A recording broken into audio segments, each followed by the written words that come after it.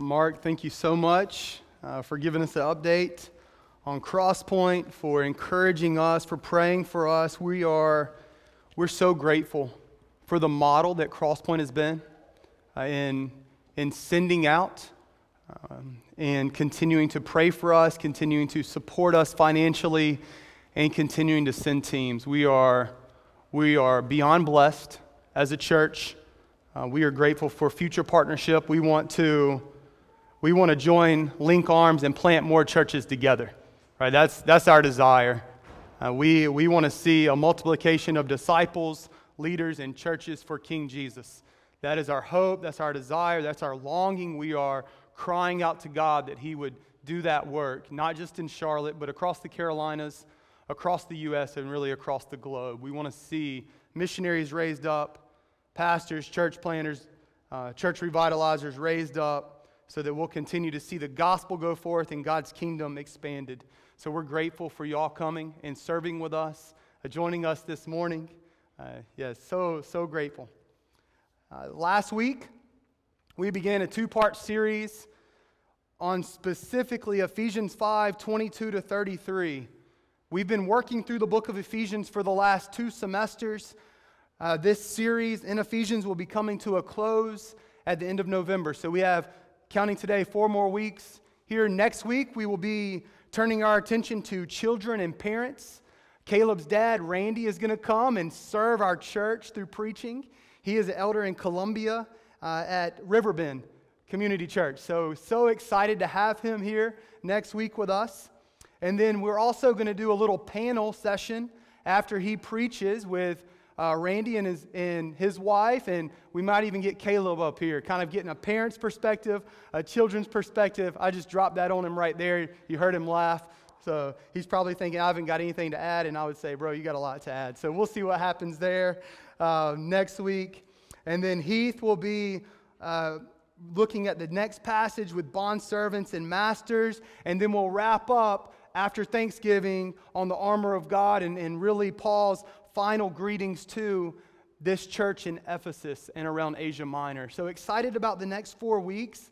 As you know, last week we started in Ephesians 5:22-33, and we really took our sermon series from Ephesians 5, verse 18, where we're called to not get drunk on wine, which leads to debauchery, but be filled with the Spirit. And from there, Paul links filled with the Spirit to how this is going to look in our lives through addressing one another in psalms and hymns, in spiritual songs, to giving thanks to the Lord, to singing to the Lord, to submitting to one another in mutual submission. And then also, now he is going to bridge in and he's talking through what it means to be Spirit-filled wives, Spirit-filled husbands, having Spirit-filled marriages, Spirit-filled parents, Spirit-filled children, Spirit-filled masters, Spirit-filled servants. So that's where we are right now.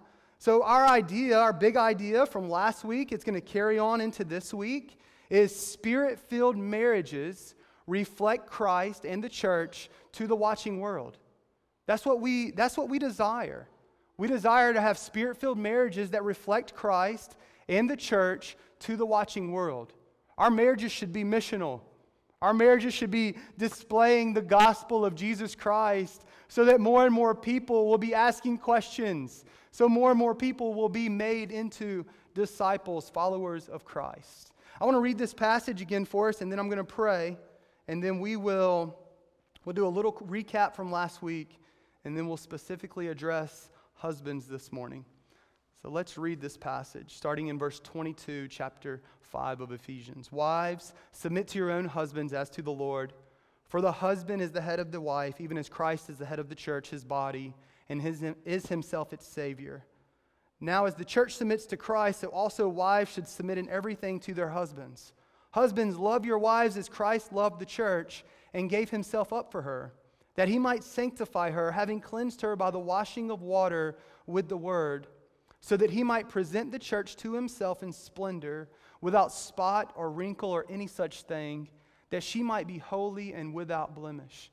In the same way, husbands should love their wives as their own bodies. He who loves his wife loves himself, for no one ever hated his own flesh, but nourishes and cherishes it, just as Christ does the church, because we are members of his body. Therefore, a man shall leave his father and mother and hold fast to his wife, and the two shall become one flesh. This mystery is profound, and I'm saying that it refers to Christ and the church. However, let each one of you love his wife as himself, and let the wife see that she respects her husband. Let's pray. Father, we give you praise for this day. We thank you for your goodness towards us in Christ. Father, we again give you praise for the picture of Jesus in this passage. Lord, he is our Savior. He is the one that laid his life down for us. He's the one that cleanses us, sanctifies us. Father, we want to imitate Christ in everything we do, in our words, in our deeds, in our thoughts.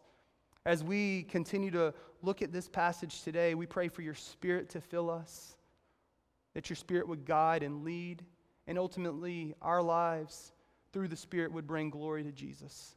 We pray all this in his name. Amen.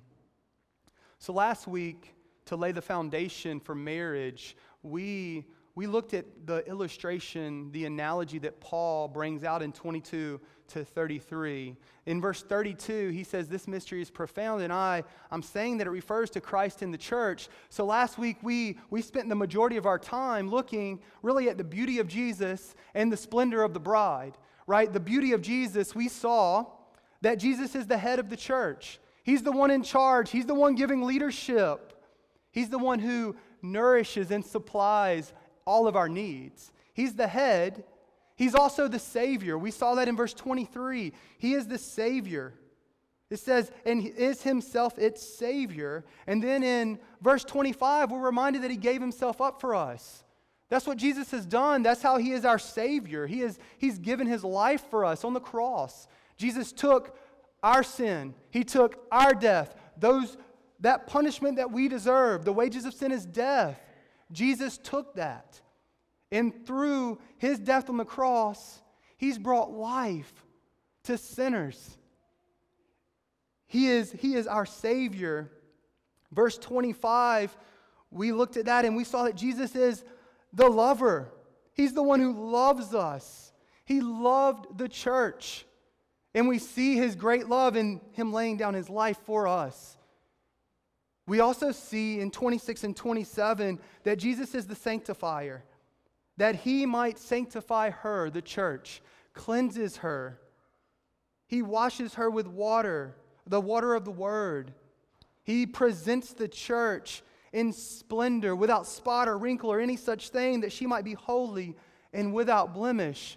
This is the beauty of Christ displayed in this passage. Yes, many times as we recounted last week, this is a marriage passage. This is read at marriages, at weddings. Yet, we cannot miss Jesus here. The beauty of Jesus is on display. We see his great love for us in this passage. And then also we looked last week at the splendor of the bride. The splendor of the bride. Paul paints us two pictures here. Christ's body, the church, and Christ's bride, the church. His body, which we've already looked at in Ephesians 4, right? The church is the body of Christ with Jesus as the head who supplies all the needs that we have. But he's also the bride, or the church is also the bride of Christ. And in this picture of the bride, we transitioned over to zoom in on the wife and how she joyfully submits in this analogy, in this illustration. Christ and the church, Christ and his bride, husband and wife. Last week we looked at the wives joyfully submitting to their husbands. And we looked at three ideas of this joyful submission. The role of the wife, the role is joyfully submitting. We looked at the attitude is respect, and then we looked at the analogy, and we kind of contrasted and saw the similarities of the church with the wife. And this week, we're going to do the same thing. We're going to look at husbands. We want to be Spirit-filled husbands. So even this week, we're going to look at the role of the husband, the attitude of the husband, and the analogy of the husband. And like I said last week, this isn't original to me. This is Boyce, a 1900s pastor, preacher, I got this role, attitude, and analogy from him. But first, we want to look at the role of Spirit-filled husbands. And the role, as we see in 22 to 24, is servant leadership. Is servant leadership. This is the role, husbands. This is the role, single men. This is what we're called to in marriage, to be servant leaders. John Piper defines this servant leadership, this headship, as the divine calling of a husband to take primary responsibility for Christ-like servant leadership, protection, and provision in the home. Submission in our culture is a bad word. It's a curse word. People don't like this idea. They don't like this idea of submission, of someone submitting to someone, especially of a wife submitting to a husband. It's a bad word. We don't need to talk about it. It's misunderstood. Submission and headship is misunderstood. It's misunderstood within the church, and it's misunderstood in our world. There's a view in some of our churches. Hopefully this isn't the view in our Southern Baptist churches, because we believe in the roles and responsibilities. We're complementary, and we believe that husband and wife were created to complement one another. But there is a view that argues that submission and roles within marriage came after Genesis 3. After Adam and Eve sinned, they believe that that's when the roles and responsibilities within marriage came. They argue that in Genesis 3:16, that woman was cursed to be ruled over. And then, in the new covenant in Christ, there's no distinction between male and female, applying that to husbands and wives. We see this in Galatians, that Paul does argue that there's no distinction. But he's talking about salvation. He's talking about the gift of the gospel. There's no distinction between male and female, Jew and Gentile, right?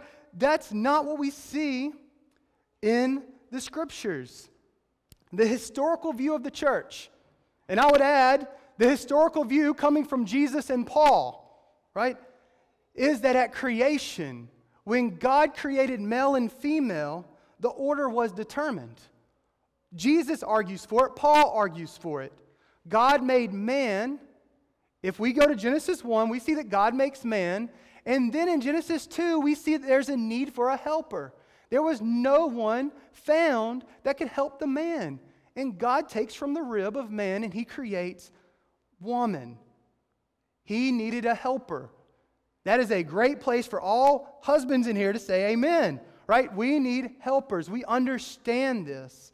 The roles and responsibilities at creation that were given by God in Genesis 1 and 2 have been distorted by sin. They've been distorted, where now there's a constant struggle. If you're married, you'll understand this. If you're not married, you still understand this. You see this in marriages. You see this in your own life. There's a constant struggle and conflict going on between husband and wife because of sin. We're sinners.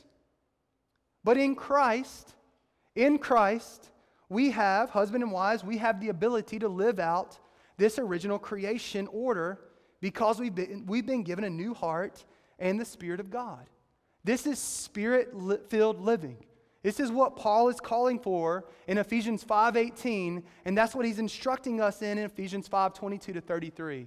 Spirit-filled living. There's also a misunderstanding of submission and headship in the world. They see, and really it's because it's come out of the church, a misunderstanding in the church, that submission is subjection, right? You are the subject. You subject yourself underneath someone. They see subjection as making the wife a doormat and one who receives abuse. Like, that's how the world perceives submission. Submission in the world's eyes isn't beautiful, it's degrading. It's degrading to women. I would argue from this passage that this is the opposite of what we see in this passage. We see, with this analogy of Christ and the church, we see the church submitting to the headship of Christ, and in that submission, she will be presented to him in splendor. She's cherished and nourished. And the same is true for wives as they submit to their husbands. This is a joyful submission.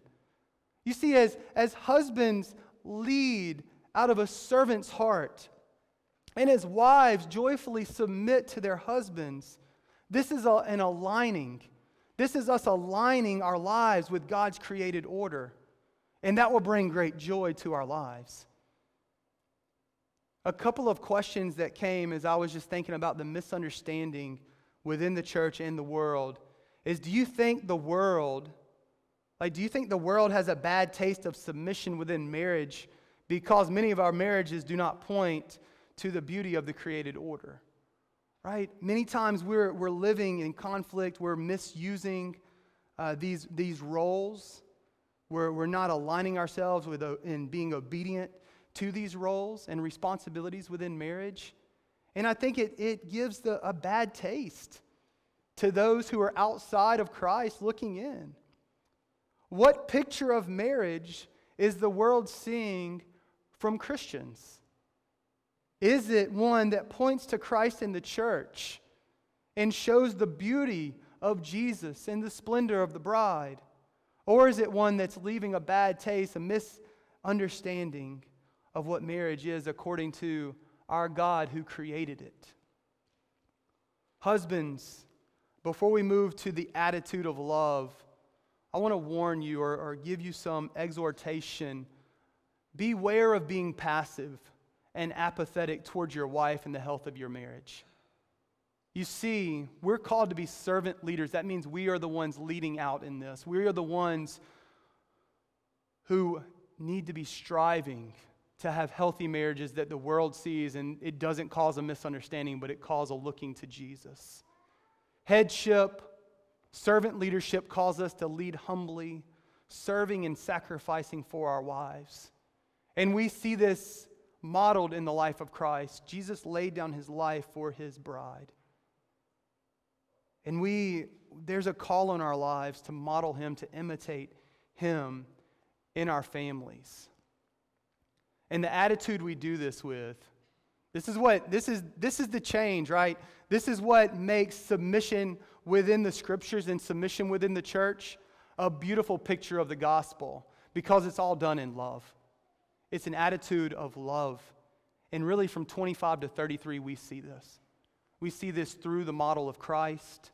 Paul exhorts us, husbands, love your wives as Christ loved the church and gave himself up for her. Love your wives as Christ loved the church.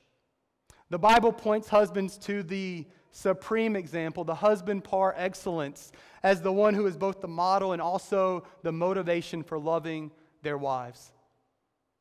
This is a high calling. This is one that you may be trembling at, that may cause you to go, this is impossible. But I think as we set our gaze upon Christ and we look at Christ's love for the church, I think that will motivate us and give us the way of loving our wives well. As I was reading through this passage, I came upon a blog post by a pastor named Eric Raymond, and he listed out 10 ways husbands can love their wives. I dwindled that down because it wasn't all from Ephesians 5, so we're in Ephesians 5 today. So I have 6 ways that husbands are to love their wives according to this passage. First of all, as we've already seen in Christ the Savior, husbands are to have a sacrificial love for their wives. A sacrificial love. A willingness to die for our wives, not just physically, but each day to our own self-interests. That's what Jesus did. Jesus died for the church. And he is our model. He laid his life down for us. Husbands, I have a question. Do you get joy from sacrifice? Do you get joy from sacrifice? Seeing the needs of others met should give us great joy. And I believe as we continue to walk by the Spirit, we will be filled with joy in Christ as we put others before ourselves. And the best place to start is with your wife. sacrificing, putting her interest above your own. This is really the call to all Christians as well. If we were to go to Philippians 2, we would see that. Put others' interests before yourselves. And what he does there, Paul goes, Ephesians 2, 1 through 4, he's talking about this, really humility, living in unity, and then he points to Jesus. He says, look at Jesus. He's the one who has done this. He is our example. The second way we can love our wives, as we see in this passage, is a faithful love. Paul quotes from Genesis 2:24 in verse 31, and he says, therefore a man shall leave his father and mother and hold fast to his wife, and the two shall become one flesh. This is a faithful love that's called for in Genesis 2, in Ephesians 5. Husbands, hold fast to your wife. Hold fast to your wife. This is God's design in starting new families. That you're to hold fast, you're to leave and cleave to your wife. Y'all know this. We live in a divorce-ridden culture. It's what people do.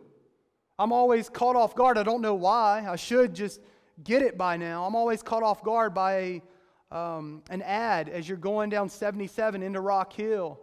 And the ad, I can't remember the exact words, it says, you only have one life, get a divorce. Right? Like that should break our hearts. That is not God's will. And we understand that sin impacts marriages, even Christian marriages. We get this, right? We understand this. So this isn't the unpardonable sin of divorce, right? That's not what it is. There's forgiveness at the cross, right? But husbands, hold fast to your wives. We live in a culture that promotes cohabitation. Hey, get to know this person by living with them before you're actually married. That actually breaks down more and more marriages. The statistics don't lie. Marriage, as we argued last week, is a lifetime commitment of one flesh. Be faithful, husbands, to your call. Husbands, pursue purity. Flee sexual immorality, single men here. Be faithful to your future wife by abiding in Jesus daily. Don't give in to the temptations of this world. We understand that temptations of this world, deeds of the flesh, they leave us empty and broken. Marriage, sex, these things were created by a good God as good gifts to be followed according to the Scriptures. Husbands, be sacrificial, be faithful. And then third, we need to live an understanding love. An understanding love. 1 Peter 3:7 instructs husbands on living with their wives in an understanding way. Here, Paul gives us a picture of treating our wives as our own body. We understand our bodies. It's clear, right? It's clear that you must know your wife and understand her. If you understand your body, right, he says, treat your wives as your own bodies. Love your wives as you love your own bodies. You nourish and cherish your own body. Do the same to your wife. Be a lifetime learner. That's one of the things we tell in premarital counseling to couples. Be a learner of your wife. Ask questions and actually listen. Right? Be a lifetime learner. The fourth way husbands are to love their wives is a caring love. A caring love. Our love for our wives reflects our love for ourselves. We desire, right, men, we desire to be healthy physically, emotionally, mentally, spiritually. We desire to live this way. Listen to these words from Tim Challies. He says, a husband cares for his wife by nourishing her heart, much like a gardener nourishes his plants. This requires him to pay attention to her, to talk with her in order to know what her hopes and fears are, what dreams she has for the future, where she feels vulnerable or ugly, and what makes her anxious or gives her joy. A husband cherishes his wife in the way he spends time with her and speaks about her, so that she feels safe and loved in his presence. In my experience, a husband's caring love is one of the greatest needs in most marriages. A wife's heart is dried up by a husband who pays her little attention. takes no interest in her emotional life, and does not connect with her heart. Right? How are you caring for your wife? How are you nourishing and caring for her? A fifth way to love is a sanctifying love. A sanctifying love. Be concerned. We see this. Jesus sanctifies his bride. He washes and cleanses her. Be concerned about your wife's spiritual growth. Help your wife grow in godliness. We see this as Jesus' concern for the church. He wants to see this happen. Husbands, are you taking the lead in pointing your family and especially your wife to the Word of God and to the God who has given us this Word? Right? Are you doing this? Does your life model one of growing in holiness?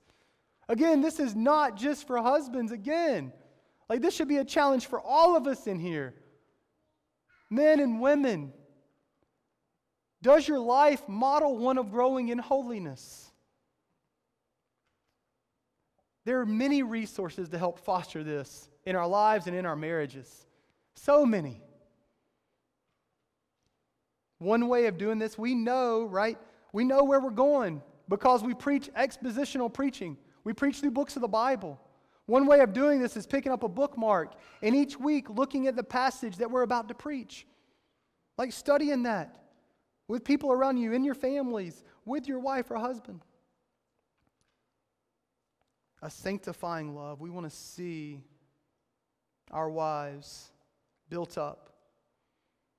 And then lastly, as we have already talked about, it's a leading love, right? A leading love.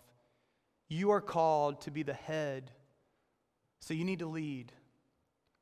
Your wife may be more spiritually mature than you, but you should still strive to lead in that area.